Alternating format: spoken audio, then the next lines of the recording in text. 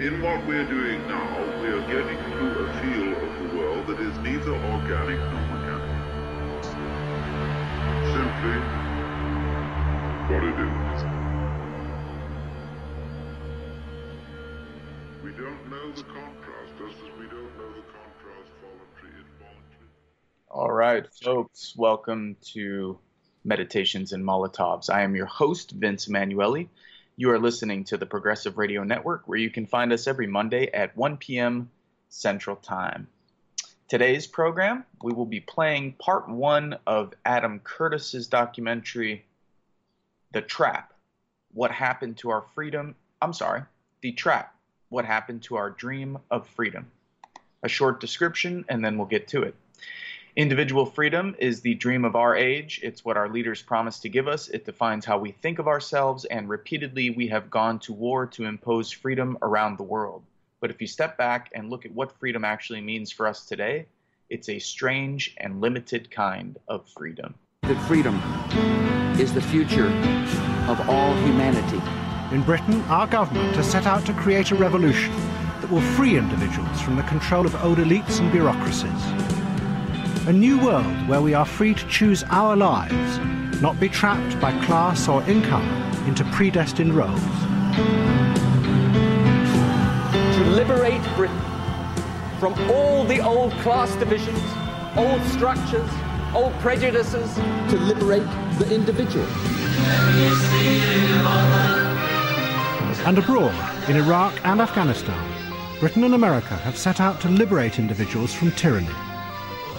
For those leading it, it is just a first step in a global revolution for democracy. But if one steps back and looks at what has resulted, it is a very strange kind of freedom. The attempt to liberate people from the dead hand of bureaucracy has led to the rise of a new and increasingly controlling system of management, driven by targets and numbers. While governments committed to creating freedom of choice in all areas have actually presided over a rise of inequalities and a dramatic collapse in social mobility.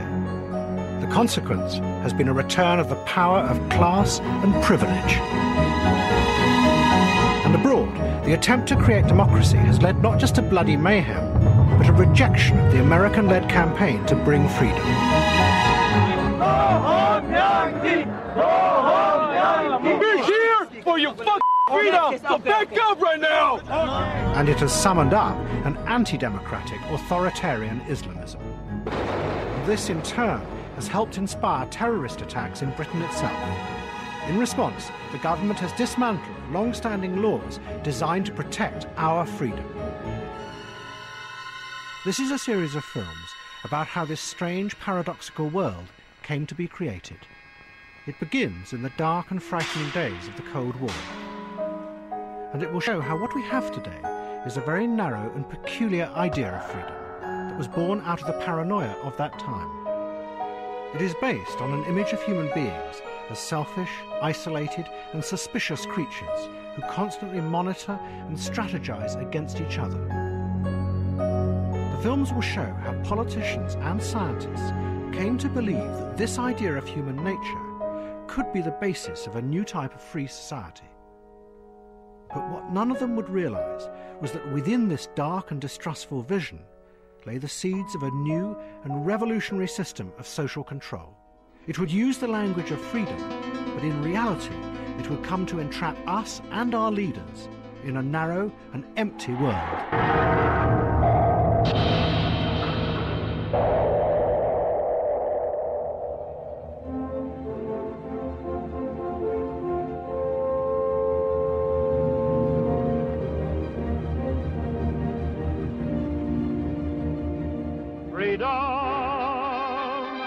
Freedom!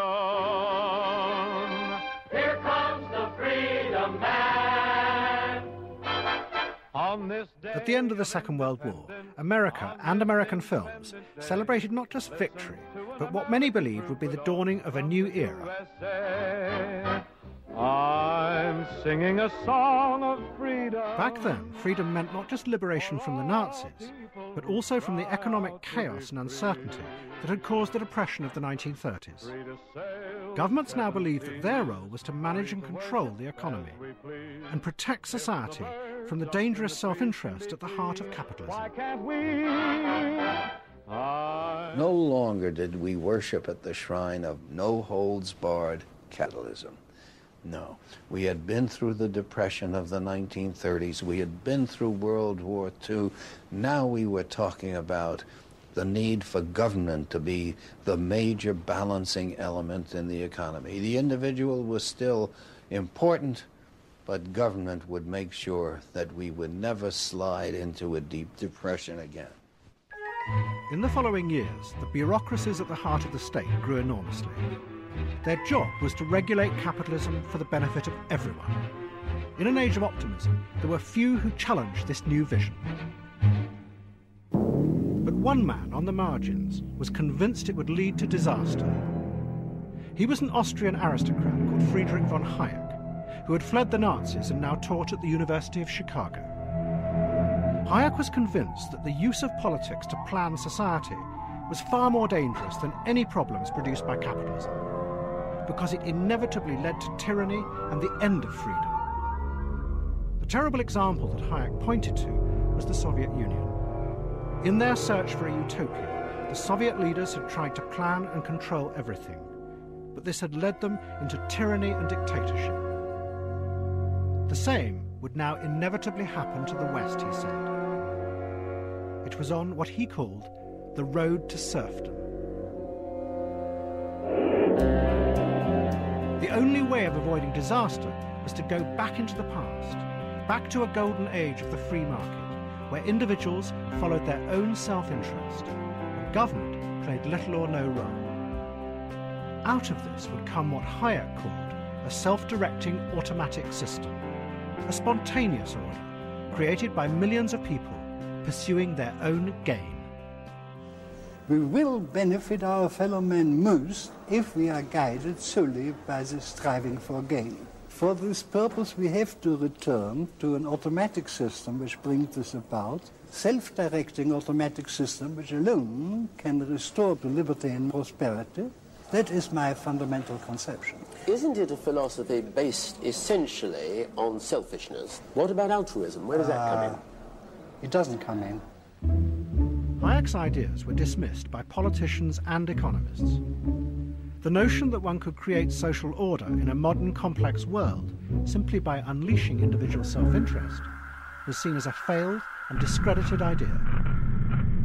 But proof that he might be right was about to emerge from the most unlikely of sources, from scientists struggling with the new, terrifying uncertainties of the Cold War. This is the heart of a giant, blast-proof bunker 30 miles north of New York.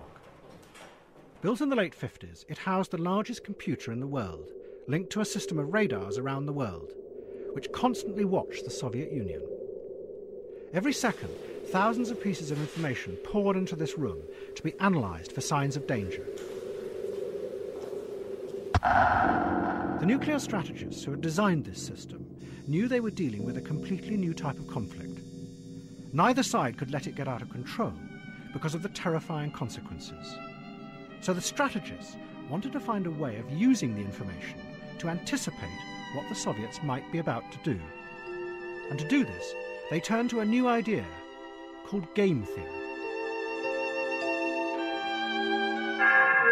Game theory had been developed as a way of mathematically analysing poker games. It looked at the game as a system where the players are locked together, each trying to work out what the other thinks they will do. From that, game theory showed rationally what the best moves were for each of the players. This is a type of war that had never been fought before. And of course, as we all know, it would be so devastating that it's almost impossible to consider all of its consequences. They still wanted to say that there was a rational way to approach such a virtual war. And game theory seemed to offer that to them, that you could, in a sense, incorporate your enemy into your own thinking. that you could mathematically understand what your enemy would do to the point where you and your enemy will play the exact same set of strategies. The Center for Developing Nuclear Strategy was a military think tank called the RAND Corporation. And the strategists at RAND used game theory to create mathematical models that predicted how the Soviets would behave in response to what they saw the Americans doing. Out of this came the fundamental structure of the nuclear age. Hundreds of missiles protected in silos underground, and fleets of bombers in the air 24 hours a day. Just as in a game, they were strategic moves to convince the Soviets that if they attacked, America would always have enough missiles to destroy them in return. And in the rules of this game, fear and self-interest stopped the Russians from attacking, and it created a stable equilibrium called the delicate balance of terror. Recommending missiles underground, missiles and submarines and all that was a way of making that much more stable. Sometimes the way I used to explain it is we're trying very hard to reduce the likelihood of nuclear war by creating powerful incentives for the Russians not to start a nuclear war, because we're trying to give them incentives not to attack, either with a nuclear attack or with a conventional attack. Yeah, so incentives are important in that. Underlying game theory was a dark vision of human beings who were driven only by self-interest, constantly distrustful of those around them. And there was a mathematician at the RAND Corporation who would take this dark vision much further. He set out to show that one could create stability through suspicion and self-interest, not just in the Cold War, but in the whole of human society. He was the mathematical genius, John Nash. Nash was portrayed in the Hollywood film A Beautiful Mind as a tortured hero. In reality, Nash was difficult and spiky. He was notorious at RAND for inventing a series of cruel games. The most famous he called Fuck You, Buddy, in which the only way to win was to ruthlessly betray your game partner. Nash took game theory and tried to apply it to all forms of human interaction. To do this, he made the fundamental assumption that all human behaviour was exactly like that involved in the hostile, competitive world of the nuclear standoff. That human beings constantly watched and monitored each other, and to get what they wanted, they would adjust their strategies to each other.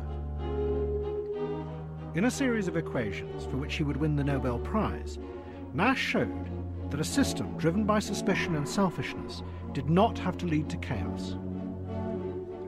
He proved that there could always be a point of equilibrium in which everyone's self-interest was perfectly balanced against each other.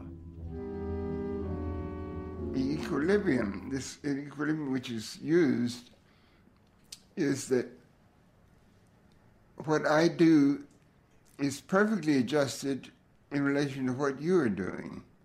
And what you're doing, or what any other person is doing, is perfectly adjusted to what I'm doing or what all other people are doing. They are seeking separate optimization, just like poker players. Is each player alone? That's the idea, that they are alone, they're separate. Doing something that is very non-cooperative, but very selfish. And then what all of them do works together, and deriving from that, there is a payoff to all the players. That is the equilibrium. But it's understood not to be a cooperative ideal. But the stability, the equilibrium, would only happen if everyone involved behaved selfishly. Because if they cooperated, the result became unpredictable and dangerous. A famous game was developed at RAND to show that in any interaction, selfishness always led to a safer outcome. It was called the prisoner's dilemma. There are many versions, but all of them involve two players having to decide whether to trust or to betray each other.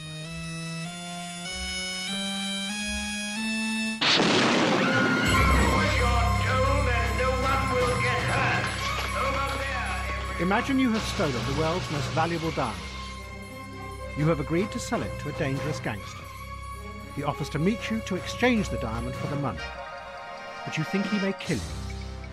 So instead, you tell him you will take it to a remote field and hide it, while at the same time, he must go to another field hundreds of miles away and hide the money. Then you will call him, and each will tell the other the hiding place. But just as you are about to make the call, you realize you could betray him.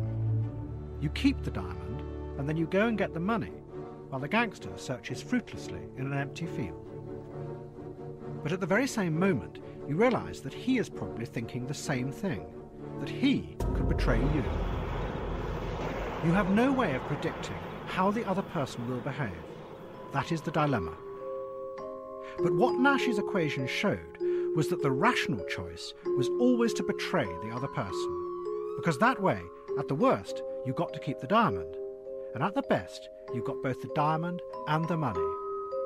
But if you trusted the other person, you ran the risk of losing everything, because he might betray you. It was called the sucker payoff.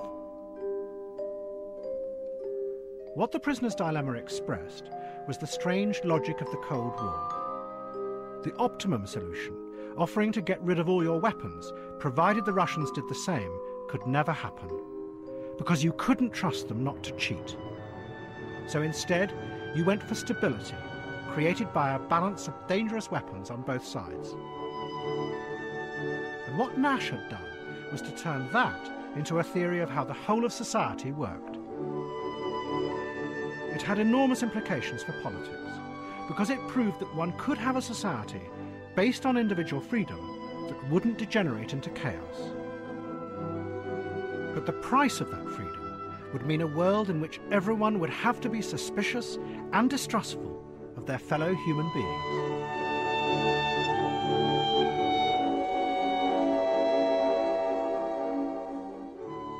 The Nash equilibrium is important because one of the great fears of politics is that self-interest would lead to utter chaos.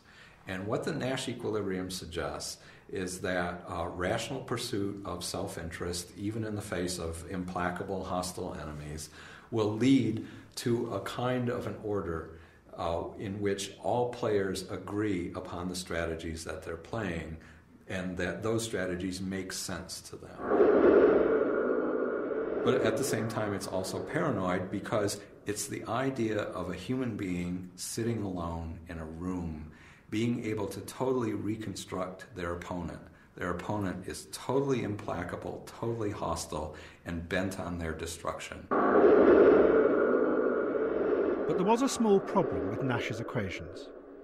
They didn't seem to correlate with how human beings actually behave towards each other in the real world. When the prisoner's dilemma game was tested out on the secretaries of the RAND Corporation, none of them played the rational strategy. Instead of betraying each other, they always trusted each other and decided to cooperate. And what no one realized was that John Nash himself was suffering from paranoid schizophrenia. He had delusions in which he believed that those around him who wore red ties were communist spies, and that he was part of a secret organization that could save the world. You don't want to admit that you are crazy. You see the other people as crazy, but you like to think of yourself as not crazy, as still rational. So I thought there were some secret organizations of humans or secret beliefs among some categories of humans, and I thought I had some relation to that. I heard voices, and I ultimately realized that I didn't hear anything but something that I created in my own mind. I was talking to myself mentally. In 1959, Nash was forcibly committed to a mental hospital, and he would spend the next 10 years battling schizophrenia. But despite the obvious problems with Nash's theories, the young technocrats at RAND were convinced that in them lay the seeds of a new form of ordering society, based on the free individual. Because the equations provided a scientific basis for the alternative vision that Friedrich von Hayek had called for. But for the moment, these ideas remain confined to a few thinkers at the heart of the nuclear establishment. But Nash's ideas were about to spread in the most surprising way. 1,000 miles away, there was a radical psychiatrist who had a vision. He wanted to make people free of all constraints that he believed controlled their minds without them realizing. And to make them free, like Nash, he would fundamentally question and undermine the old ideas of trust and love.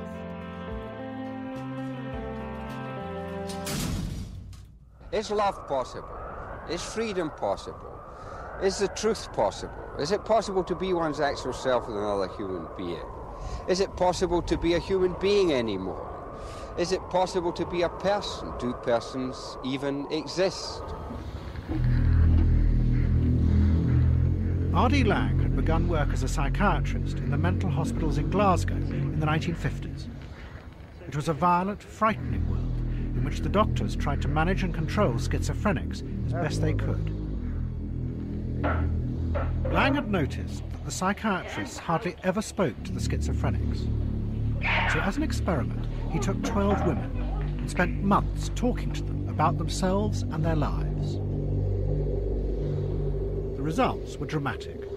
After just a few months, all 12 were well enough to leave the hospital. Within a year, Laing discovered that all of them had returned to the hospital. His attempt at a cure had failed completely. After this experiment, these women left hospital, and after another year they were all back again. No one knew why they had come in the first place, and no one knew why they had to come back again. So that shifted my focus of attention and interest and research interest out into the actual circumstances where this thing called madness is incubated. Laing began to investigate the families of the schizophrenics. His research led him into a hidden, closed world where he studied how the members of the families behaved towards each other in private. And he became convinced that the roots of this madness lay concealed in this unexamined world. The doctors and nurses who used chemicals and ECT to try and return the patients to their families were making a terrible mistake.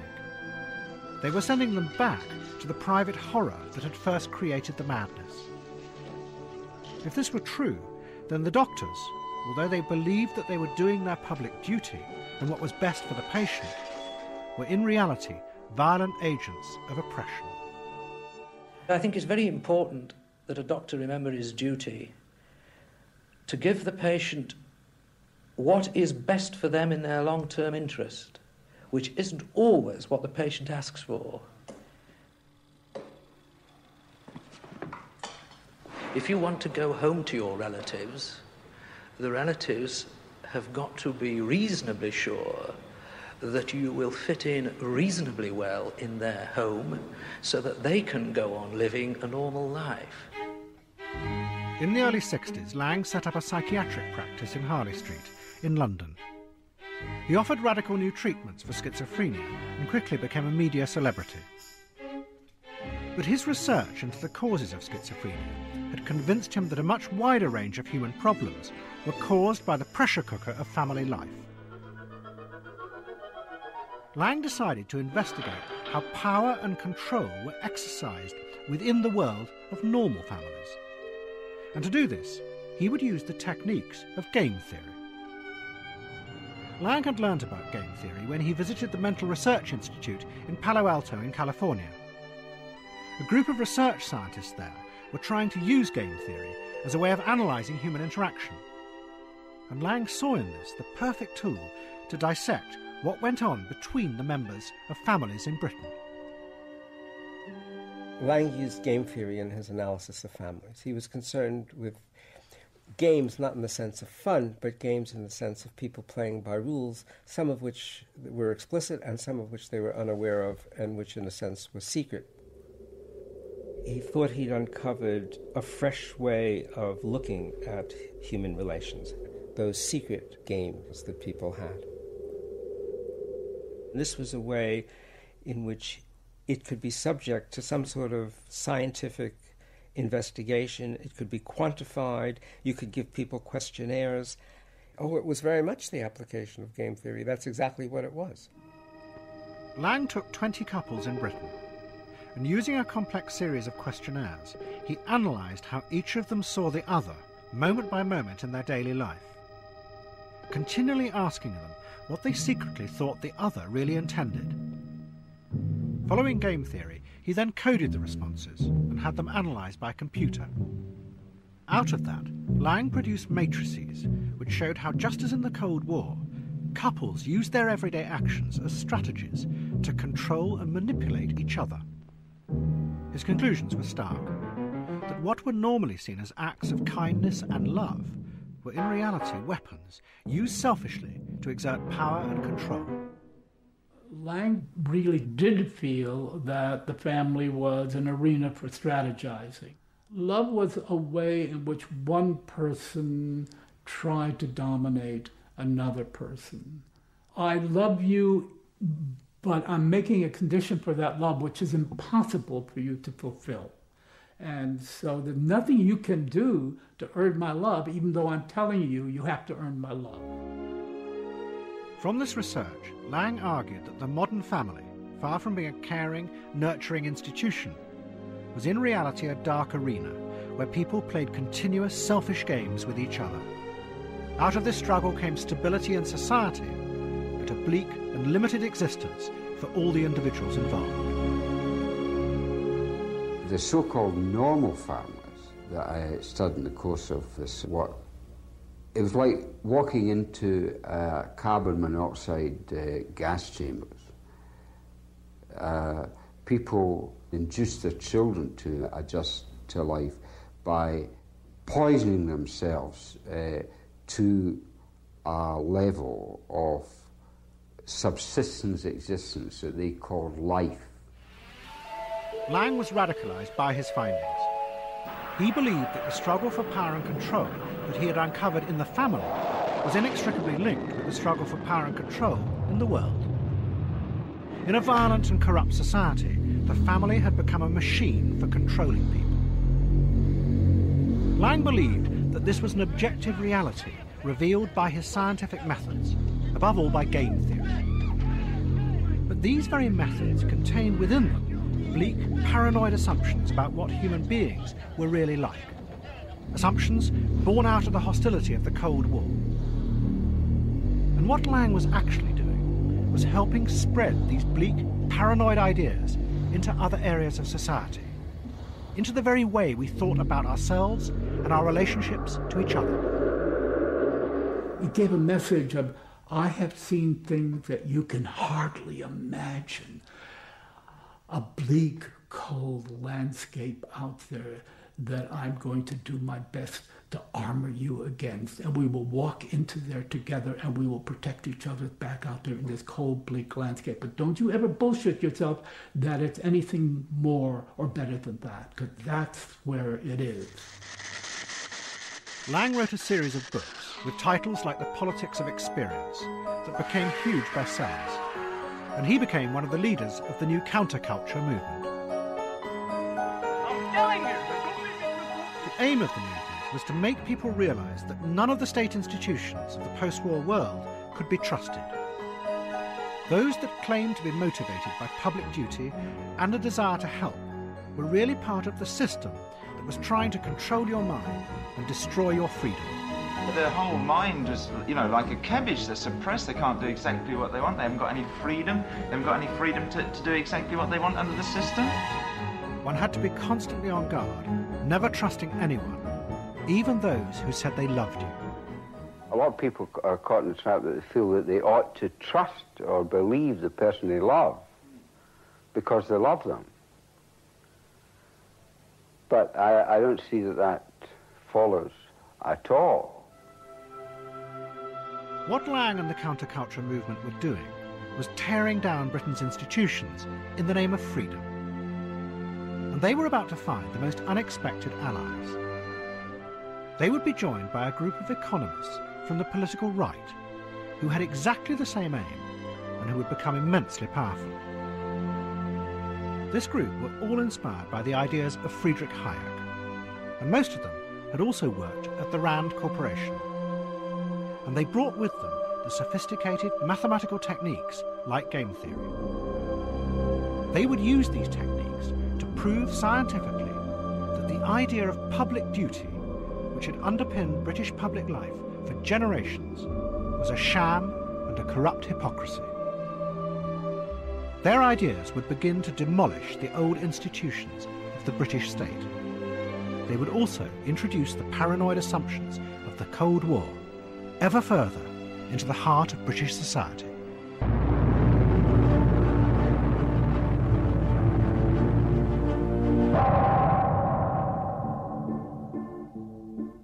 In the early 70s, the government bureaucracies in Britain began to collapse. Those around them blamed a growing economic crisis, but it was clear that something much more fundamental had gone wrong. What were supposed to be institutions to help people had become destructive. Those around them seemed to have turned against the very people they were supposed to serve. Financial restrictions. Well, can you get him for a minute? Well, it's urgent, this. I can't tell you that. I'm not allowed to disclose that. We don't deal with that sort of thing. Not available.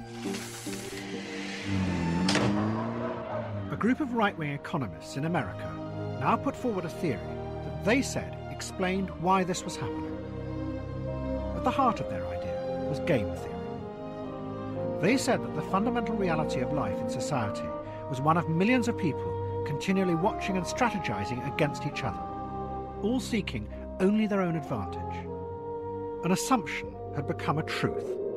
The self-interested model of human behaviour that had been developed in the Cold War to make the mathematical equations work had now been adopted by these economists as a fundamental truth about the reality of all human social interaction. We're always trying to infer the intentions of the other. We're always trying to convey our intentions, either deceptively or truthfully. We're always trying to find ways to make believable promises, and sometimes to make believable threats, threatening the Soviet Union, threatening a misbehaving animal, threatening a child, threatening a neighbor. I think what we're doing is what we call strategizing. What does he think that I think he thinks that I think he's going to do? It has to come to some kind of equilibrium. What is it that we can both recognize is the obvious thing to do? What this meant, the economists argued, was that the politicians and the bureaucrats' belief that they were working for what they called the public good was a complete fantasy. Because to do that depended on creating shared goals in society based on self-sacrifice and altruism. But in a world that was really driven by millions of suspicious, self-seeking individuals, such concepts could not exist. Out of this came a theory called public choice, and a group of economists who were determined to destroy the politicians' dream that they were working for the public interest. Their leader was called James Buchanan. There's certainly no measurable concept that's meaningful that could be called the public interest, because how do you weigh different interests of different groups and what they can get out of it? The public interest, as a politician thinks it, does not mean it exists. It's what he thinks is good for the country. And if he would come out and say that, that's one thing. But behind this hypocrisy of calling something the public interest as if it exists, that's what I was trying to tear down. In 1975, Mrs. Thatcher became leader of the Conservative Party, and Buchanan's ideas had a powerful influence on her and the group of radicals gathered around her. A right-wing think tank advising Mrs. Thatcher brought James Buchanan to London for a series of seminars, and he explained starkly why the British state was failing. It was pure game theory. Because there was no agreed version of the public good, the bureaucrats and the politicians schemed and strategized in their own self-interest, building up their power and their own empires. They claimed to be helping others, In fact, it was the very opposite, and the result was economic chaos and a breakdown of society. It was chaos. There is no other word for it. And then public choice theory came along and told us why. It's because the self-interest of the groups that have managed to acquire control of the process is such that they're directing these activities to their own advantage at the expense of the rest of society. When public servants and politicians say they're pursuing the public interest, the words are those of public service, the actions are those of self-interest, maximising personal advantage. Now, this is certainly not true because, contrary to popular belief, both myself and my staff here, we take a very, very great personal interest in individual people. I think you're scared. I think because there won't be so much opposition, you don't know whether you're doing the right thing or not. Please, if you don't want me to answer, I'll go home. It's a lovely evening. I don't need to be here. But if you do want me to answer, I will stay. Please, will you give the... As the British economy spiralled out of control, the political and bureaucratic elite who had dominated Britain since the war found themselves under attack from both the right and the left. Where once they had been heroic figures who would create a new world, now they were accused of being agents of control, not freedom. We've been ruled by men who live by illusions. The illusion that you can have freedom by government decree. And these new theories began to spread into the public imagination. The writer who was part of the group advising Mrs. Thatcher began to write a sitcom that explicitly put forward the theories of public choice. As well as being funny, it was ideological propaganda for a political movement. Humphrey, we have got to slim down the civil service. How many people have we got in this department? 2,000? 3,000? About 23,000, I think, Minister. 23,000? In the Department for Administrative Affairs, 23,000 people just administering other administrators? We'll have to do a time and motion study, see who we can get rid of. We did one of those last year, Minister. And? It transpired we needed another 500 people. The fallacy that public choice economics took on was the fallacy that government is working entirely for the benefit of the citizen. And this was reflected by showing that in the programme, in Yes Minister, we showed that almost everything that the government has to decide is a conflict between two lots of private interest, that of the politicians and that of the civil servants, trying to advance their own careers and improve their own lives. And that's why public choice economics, which explains why all this was going on, was at the root of almost every episode of Yes Minister and Yes Prime Minister.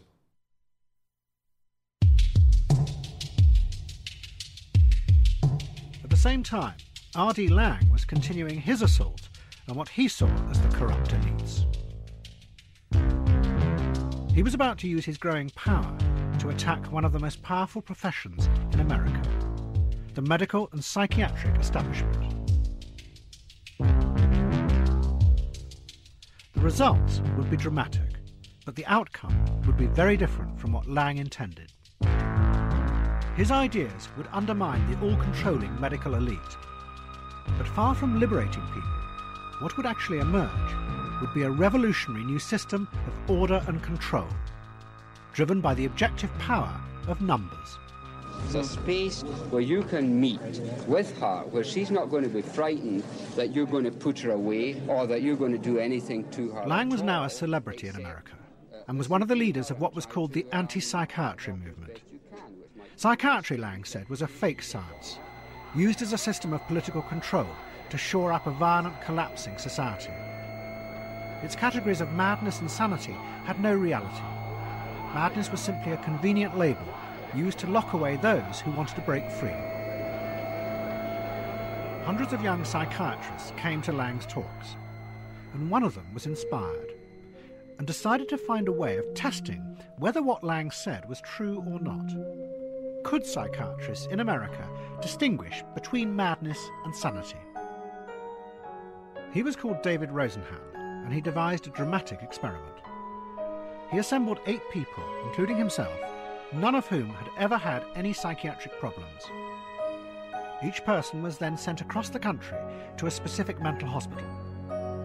At an agreed time, they all presented themselves at their hospital and told the psychiatrist on duty they were hearing a voice in their head that said the word thud. That was the only lie they should tell. Otherwise, they were to behave and respond completely normally.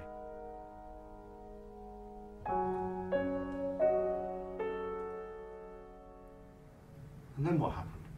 They were all diagnosed as insane and admitted to the hospital. All of them? All of them. And were any of them insane? No. There was nobody who could have judged these people as insane. But I told friends, I told my family, I get out when I can get out. That's all. Be there for a couple of days and then I get out.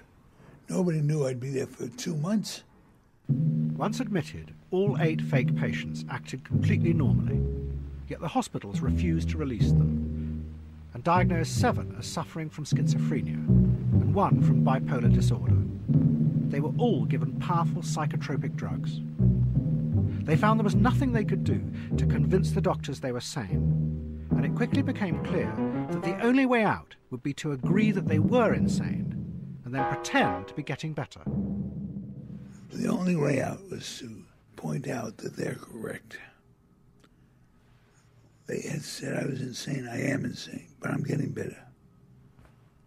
That was an affirmation of their view of me. When Rosenhan finally got out and reported the experiment, there was an uproar. He was accused of trickery and deceit, and one major hospital challenged him to send some more fakes to them, guaranteeing that they would spot them this time. Rosenhan agreed, and after a month the hospital proudly announced that they had discovered 41 fakes. Rosenhan then revealed he had sent no one to the hospital. The effect of the Thud experiment was a disaster for American psychiatry. It destroyed the idea that they were a privileged elite with specialist knowledge. But those in charge realised that psychiatry could not just give up. Another way had to be found of understanding and managing people's inner feelings in modern society. And like R.D. Laing, they turned to the objective purity of mathematical analysis. They set out to create a scientific system of diagnosing people's inner mental states, in which all human judgment would be removed and replaced instead by a system based on the power of numbers. They gave up on the idea that they could understand the human mind and cure it. Instead, American psychiatry created a new set of measurable categories that were only based on the surface behaviour of human beings. Many were given new names, like attention deficit disorder and obsessive compulsive disorder. Psychiatry says we don't know the causes for any of these conditions, and then just said, this is what they look like. This is what depression looks like. This is what ADHD looks like. This is what PTSD looks like. This is what multiple personality looks like. Whether they exist in any particular way, or they exist in the same way, or if they are the same kinds of things, didn't matter. This is just what they look like. What mattered was that these disorders could be observed and thus recorded. The psychiatrists created a system in which the diagnosis could literally be done by computer. The observable characteristics of each of the disorders were listed precisely, and questionnaires were then designed that asked people whether they had those characteristics. The answers were simply yes and no, so they could be asked by lay interviewers, not by psychiatrists. The computer would then decide whether people were normal or abnormal. The lay interviewer asks specific questions and notes them. That person is not making the diagnosis. That data is fed into a computer. The computer program then looks at the pattern and makes the diagnosis. So the diagnosis was made by the computer. There was no clinical judgment required. The psychiatrists then decided to test this system, and at the end of the 1970s they sent interviewers out across America with the questionnaires. Hundreds of thousands of people selected at random were interviewed. Up to this point, psychiatrists had only dealt with individuals who felt they needed help. This was the first time that anyone had gone out and asked ordinary people how they thought and felt. And the results, when processed by the computers, were astonishing. More than 50% of Americans suffered from some type of mental disorder. These studies revealed very high rates of mental disorder. There are very, very high rates of disorders out there. Half the population has a mental disorder at some point. 17% of the population has a depressive episode at some point. Figures like that. These rates astonish people. They're enormous rates. And the general conclusion was there is a hidden epidemic. More surveys were done, and yet again the computers returned the same disturbing data. The surveys showed that underneath the surface of normal life, millions of people who never before would have been thought of as mentally ill were secretly living with high levels of mental anxiety. The psychiatrists began screening programs across the country. And for many people, the checklists were a liberation. Their private suffering was finally being recognised. I actually heard on the radio they were having a national anxiety screening day. They asked me a bunch of questions, and if you had these symptoms, which it was like 50 symptoms, and I had probably 49 of them, they said, well, what your experience is common. And actually, when I showed up to these meetings, I seen firemen there and construction workers. It was relieving to see that, I wasn't, making this stuff up. These new categories of disorder spread quickly in society, and terms like borderline personality disorder and obsessive-compulsive disorder took hold of the public imagination. But as this happened, it had unforeseen consequences. Millions of people began to use the checklists to monitor and diagnose themselves. They used them to identify what was aberrant or abnormal in their behaviour and feelings.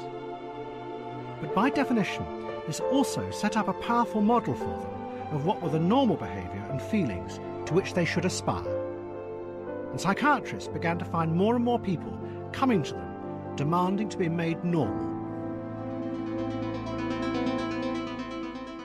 It was just a matter of asking people a couple of questions, checking the boxes in the diagnostic formula and say, there you are, you have this disease, or I have this disorder, I better go to my doctor and tell him what I need.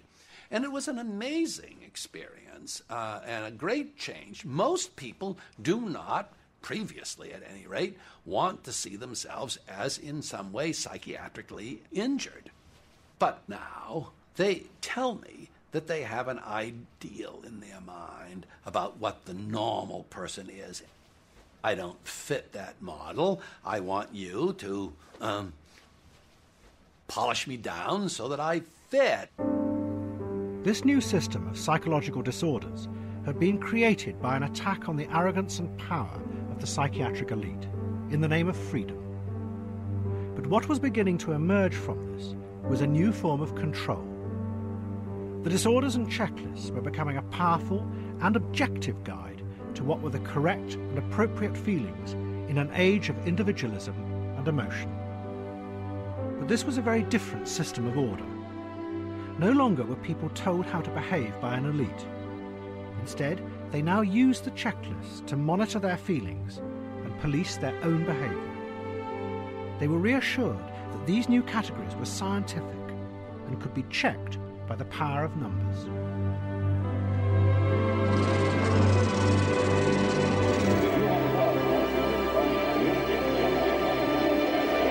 For they are the party of yesterday, and tomorrow is ours.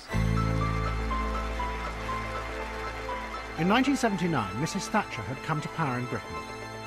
What she promised to create was a society based on the dream of individual freedom. People would be liberated from the arrogant elites and state bureaucrats of the past. But Mrs. Thatcher knew she would have to find a new way of managing and controlling these free individuals in a complex society in order to avoid chaos.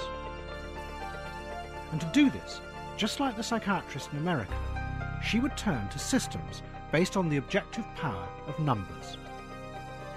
But underlying the new mathematical models would yet again be the dark and suspicious vision of human beings that the Cold War strategists had assumed. This vision would now penetrate to the very heart of the British state.